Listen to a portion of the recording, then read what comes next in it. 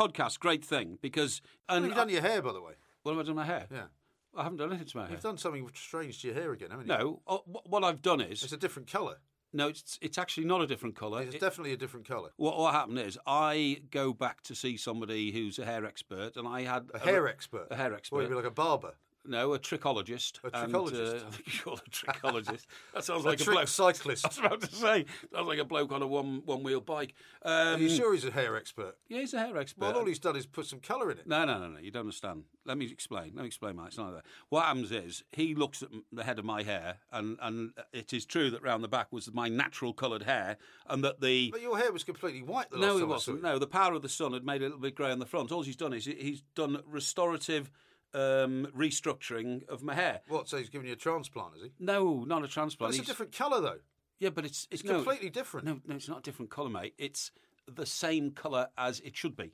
Well, See it's what I the mean? colour that you were born with, perhaps. Yes, that's exactly what I'm saying. The years have faded the colour that you were born Well, with, and you've gone hang on, naturally grey. Hang on, and your beard has been touched up as well. Hang on. If you had a car for 25 years, the colour of that car would fade over the years. But the idea that you've now coloured your beard and your hair... I haven't coloured it. It's restorative. You've coloured it. No, it's been restored, that's all. Listen, if you go and find an old house and it looks a bit knackered and, careworn, you restore it.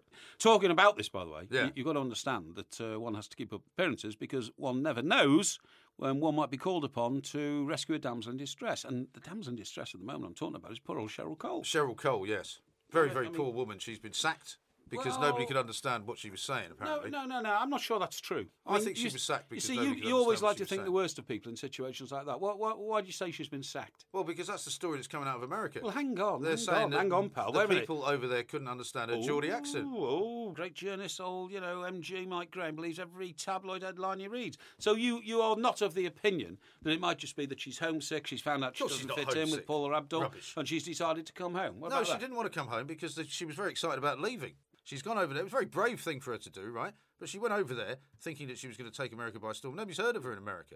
And when they heard her speak, they then couldn't understand what she was saying. Mike, can I just point out to you, nobody had ever heard of John Lennon and Paul McCartney before they got off the plane at JFK in 1963. Well, why was there a great big crowd waiting to meet them then? Well, because they read about them in magazines. Well, so they had heard about them then. So that's nonsense, right? No, there wasn't a big crowd to meet Cheryl Cole, was there? By the way, there was a great interview with Ringo Starr in Live magazine, the one that Piers does his column in last week. Oh, yeah. And Ringo Starr was explaining that, he was the most famous Beatle, actually, because he was saying he was with Rory and the Hurricanes, or was it Rory and the Stormers or something, before he got into the Beatles, right?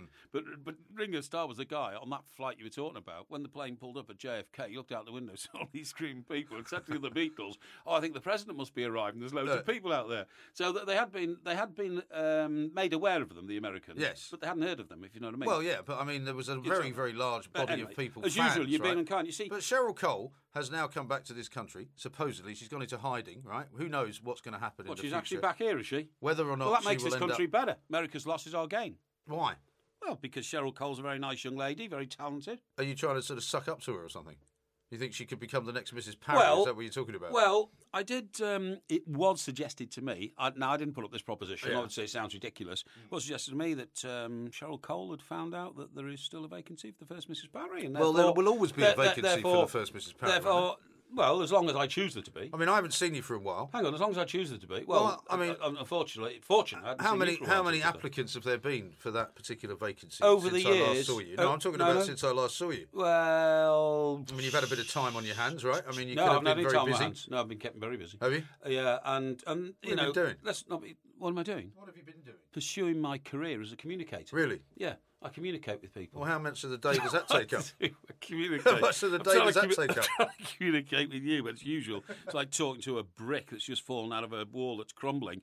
And by the way, I take exception to you saying that Jan Leeming would have been a better source of comfort and security. Well, Jan Leeming's more your age group. I mean, Cheryl Cole's in her 20s, right? Jan Leeming's 69, man. Yeah. And she's just taken a job as a guide at... By the way, it's not Canterbury Cathedral.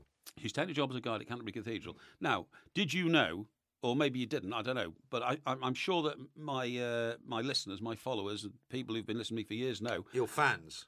Fans, thank you. I didn't want to say fans. Many fans. But do you know that I am a friend of Chester Cathedral? Are you? Mm. Well, you've got to have some friends, I suppose. That's a bit harsh, isn't it? No, Is that like a Facebook friend? No, Is it no. Chester Cathedral? No. Mike Parry's only friend. No. What it means is, because Chester Cathedral is my hometown cathedral, and when I was in the King's School Chester Choir, we used to sing in Chester Cathedral at the. Did you? Have you got any pictorial evidence of this? Yeah. It's just another mad story. No, my mother will have a picture of me. No, what do you mean mad story? You were supposedly part of the Chester boys football team, right, or something like that. Excuse me. That was English grammar school. English grammar schools, right? I saw the other day you put something on Twitter that you were a former table tennis champion. Under 16s Cheshire table tennis champion. Under 16s, right? So presumably you got pictures of that, cups, that kind of thing. Well, my mother's got them all. My mother's got my boxing cups. Is that right? Well, it was one boxing cup. Boxing, I won in the Butlins. And now you're telling me you were in the choir. I was in the choir. Did you wear a cassock? It wasn't actually a cassock because at the King's School Chester they had a special uniform, so it wasn't white. They were green and blue because that was the colour of our blazer. Right. But that was right. Anyway, look, the reason so you're a friend of Chester Cathedral. I'm a friend of Chester Cathedral, and that means that I get a newsletter twice a year. I pay like. That must be exciting for you. Well, it is. What actually. sort of things are in that then? Oh, all the people who've died since the last one, to be honest, So it is quite depressing, except I don't know most of them, so it's and not you have to personally pay, distressing. presumably, to be a friend. I pay £100 a year. So you bought this friendship, in other words? No. Could I be a friend of Chester Cathedral? I gave him £100 a year. Well, you could, but I wouldn't recommend you. You have to be proposed and recommended by somebody. Really? It's not an organisation where you can, it's not like... if I went up there and it's said... not like the Royal British you... Legion where you can walk in and pay your subs and then buy cheap beer. If I give you £100, it's a Chester Cathedral. I'm sure they would admit me as a friend. Well, you'd have to have a recommendation from somebody else. Point is, it's a magnificent building. I love cathedrals. I've always described football grounds as the cathedrals of the fans. Yes. And that's why you shouldn't share a football ground. And I thought I'd just point out to you that I'm a friend of Chester Cathedral, i.e. somebody looking after a massively historic building, because of the want to keep this country as precious as it is. And Jan Leeming's doing the same thing. On things like Facebook, when people upgrade their pictures and all that, apparently Jan Leeming, if she upgraded hers, would look better now than she did 20 years ago. Really? Now, you need to start thinking like that, Mike. Seriously. You really need to start thinking like that. By the way, I was at a reservoir on Tuesday when I was suddenly looking at my my BlackBerry. And on Twitter, you get like new followers all the time, right? You do. So most of the time, because they come in at such a rate, about 300 or 400 people a day joining me as followers on Twitter. Do you know that? I know, it's extraordinary, isn't it? Absolutely extraordinary, yeah. But I'm looking at one. I remember I was on the reservoir because I was looking down at the shale. And I'll tell you about the problem the ducks are having at the moment down in Stockbroker Belt, Surrey. Believe me, no water. But anyway, on the shale at the reservoir, I suddenly, look at his Twitter. I start getting rid of them. One of them is Frank Leboeuf.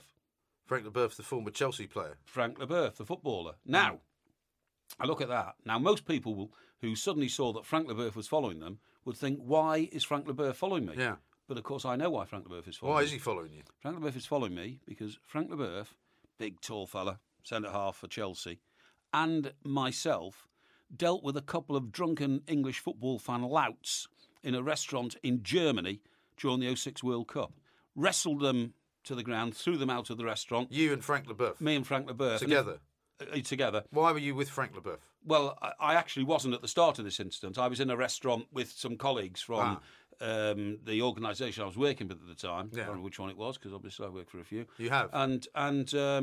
And these louts started giving a couple of Fraulines a bit of jip. So, of course, I stood up and made my opinions felt. They were Englishmen. I was an Englishman. I didn't want to be disgraced in Germany, with my own countrymen. They then stood up, and they were both about 6'2". And snarling, were they? Well, they weren't snarling, but they were well intoxicated and impolite, to say the least. Language is disgusting, but there is an international language, isn't there, amongst swear wording? There is. Yeah. And anyway, so I was just about to think, what am I going to do next? When all of a sudden, another chap stood up from another table. It was Frank Leboeuf. We took a grip on them, wrestled them to the floor, and then literally threw them out on their faces into the street, or the Strasse. What, so you took one guy and he took the other? Yeah. Is that right? Is that what you're telling me? That's about right. And how big was the guy? He was a size, but of course, because his movements are all slowed down by the amount of intoxication levels in his body. It wasn't tough for me. I didn't have a drink during the whole of the World Cup in Germany in '06 because I needed to be fit as a fiddle every day to do my job, and it was only very shortly after the old ticker had gone anyway. So this was after you'd had the new heart and everything? It was about 2 years afterwards, yeah. Are you sure that you're telling this story the way it actually happened? Because Frank Leboeuf seems to me to be the guy that might have done all of this, and I don't think you played any part in it at all. All I can say is, Mike, a lot of the time you challenge the things I tell you because I have had a pretty extraordinary life, I agree. But if you go and look at a copy of the Daily Mirror, I understand you were once the editor of a version of the Daily Mirror. I was indeed. Is that right? Yeah. Well, go and look at the Daily Mirror for the day after, and you'll see a long account and a very, very praiseworthy account of my actions in that restaurant. Which presumably you gave them? No, of course I didn't. Who did give it? I don't seek self-publicity. I've no idea, but they found out. I mean, Frank Leboeuf's a pretty famous guy. They must have heard about Frank Leboeuf being involved in this fracas. They probably want to know who it was who was assisting him and helping him. It's actually the other way around because he was assisting and helping me. And I suddenly got this phone call from this reporter on the Mirror. I said, yeah, well, got to admit that I did have something to do with it, and I did want to help. And so are you lifelong friends now and buddies with Frank Leboeuf? Well, I wouldn't say lifelong friends and buddies, but I would say if we went to a function, because I'm going to a big sports dinner today, sports lunch actually, to meet and greet, as I do. He won't recognise you, will he, with the hair colour? Who? Frank Leboeuf. Mike, my hair colour's not changed. It's just been restored. And the colour of my hair around the rear of my bonce, so to speak, is just been extended around to the front of my bonce. Okay? I see. It's as simple as that. It looks good, I must say. Oh, I think it looks really good. It's a much improved look for you. Are we going to put the picture on Twitter so that I think we should. All our friends can see it? Yeah. Has it occurred to you, by the way, that this character, Frank Leboeuf, who's following you on Twitter, isn't actually Frank Leboeuf? Well, it might be somebody who's calling himself Frank Leboeuf. Well, why would you want to call yourself Frank Leboeuf? Well, because people do it all the time. Why? Well, they impersonate people. There's probably, in fact, there was a fake Mike Parry on Twitter for a long time. Now, I think you have to ring up Twitter, and tell them, look, I want verifying. Is that right? I'm not sure. Yeah, you can ask for verification, and I want to be verified, and I want these other jokers to get off. Because if they've got people following them, they should be following me anyway. Exactly. Not because I have any ego and all that, but of course I do carry the title of the Seeker of Truth and Justice. Yes. And people look to me for guidance, and on that basis, I really do. And before you discovered Twitter, of course, the only things that used to follow you around were spiders and leaves. Well, you see, the leaf one, Mike. You're going on about this all your life, okay? And I do wish you'd give it up. Every time we meet people, suppose we go to a bar and just have a quick drink and all that. The thing you say is ask him about his leaf.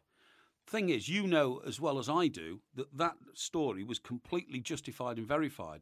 For the benefit of those who can't remember the story, I'm going home one night. I hear a shuffling noise behind me. I look around. There's nobody there. Looking for Mrs. Mop. Not looking for Mrs. Mop at all. Just making sure that my personal security wasn't being threatened. Right. I go on a bit further. I still hear a shuffling noise. I look around again. Still nobody there, but the shuffling noise is there. Eventually, because it was dark, of course, I got under a street light, looked around me, and what was following me was a leaf. Now, you've always poured scorn on that. Because it's a ludicrous idea. Excuse me, until a scientist phoned into the show and pointed out that it's quite a common phenomenon, because what happens is you walk past a bush that's got a spider's web on it. The spider's web attaches itself to your trousers as you're walking past.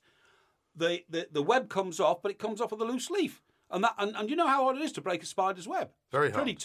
Pretty tough. And that leaf followed me for a good 200 yards. And it genuinely did, because it was attached to a spider's web. So, all these people who are non-believers, put that in your pipe and smoke it. That's all I can say to you. Frank Leleaf, was it called then?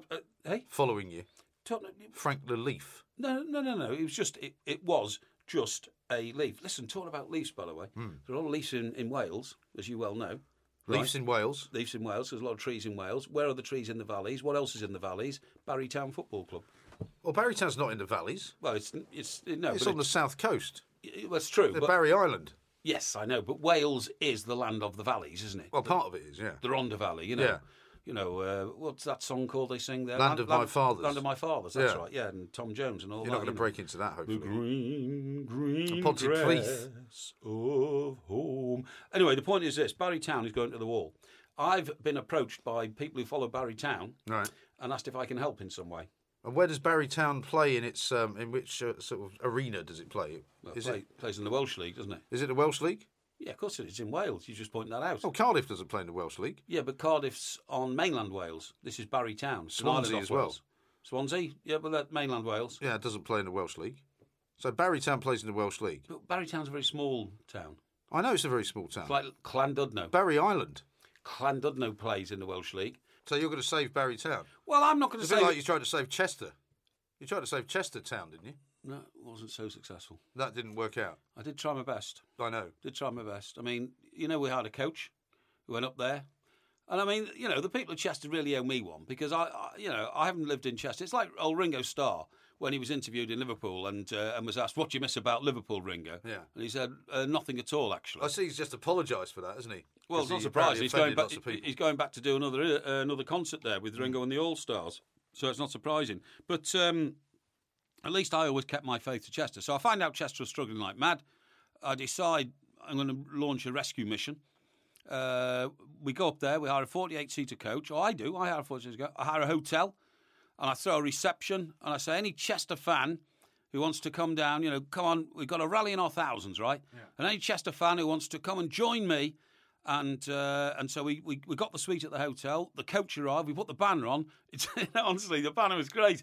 It was Porky's Blue and White Army because Chester playing blue and white stripes. Seriously, right. I had the banner stretched across the front of the coach, and I thought, this is it. And where was the bus going to go? Where was the coach going to go? Sealand Road, Chester's ground for the last game of the season, which they had to win to stay in the league. Yeah. See, so there's a purpose to it all. So I opened up the doors to the hotel and we did a live interview with Adrian Durham, with the fans and all that. The problem was, I wanted hundreds, if not thousands, of Chester fans to turn up. Now, the 48-seater coach, we were all going to pile on that and arrive at Sealand Road, waving out the windows and all that.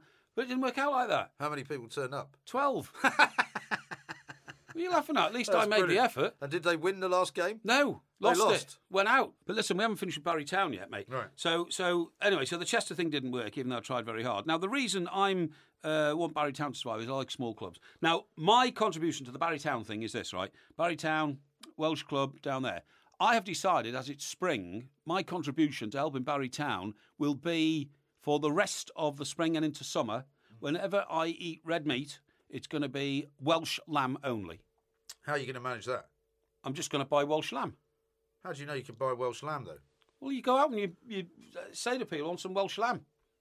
Yeah, but when you go into a supermarket, right, and you go to the lamb counter. Yes. You've got the organic lamb. Yeah, you've got the New Zealand lamb. Sorry. You don't have to be you don't always know where it's come from. That's what I'm saying. Hang on, not to use a pun. You don't always know it's Welsh. Hang on, not to use a pun. You don't have to be sheep-like when you go buying your meat. I.e., why do you have to do what everybody else is doing? You want to traipse into Sainsbury's, Waitrose, whatever, get your meat. Why don't you go to your meat broker like I do? Meat broker? Yeah. Well, I haven't got a meat broker, that's why. What's a meat broker? Well, where I live, down in Stockport. You're a butcher? No, I mean my meatier. Meatier? Yeah, the guy who supplies the meat. And you say to him, I want some Welsh lamb? Yeah, I tell him I want Welsh lamb. Welsh lamb doesn't come from Barry Island anyway, though. Listen, I've done some research on this. The reason I think I can help Barry Town is I have discovered that about 80% of their fans somehow work in the Welsh lamb industry. A lot of them are shepherds, okay? A lot of them are what? A lot of Barry Town. Have you been to Barry Town? Yeah. Have you been to Barry Island? Yeah. Made famous by all manner of pieces of comedy routines over the years. It's not a rural idyll. It's not like, roaming sheep on hills and all that sort of thing. It's not the valleys. No, but there's one very close by. It is, and shepherds. I've never seen a shepherd in Barry. There's a joke there somewhere. No, it's not. No. There are loads of fans of Barry Town who are shepherds. I've established that, and that's why my own personal contribution to trying to help them is to eat their flock. Not eat their flock, but no, to support Welsh lamb. The Welsh lamb industry.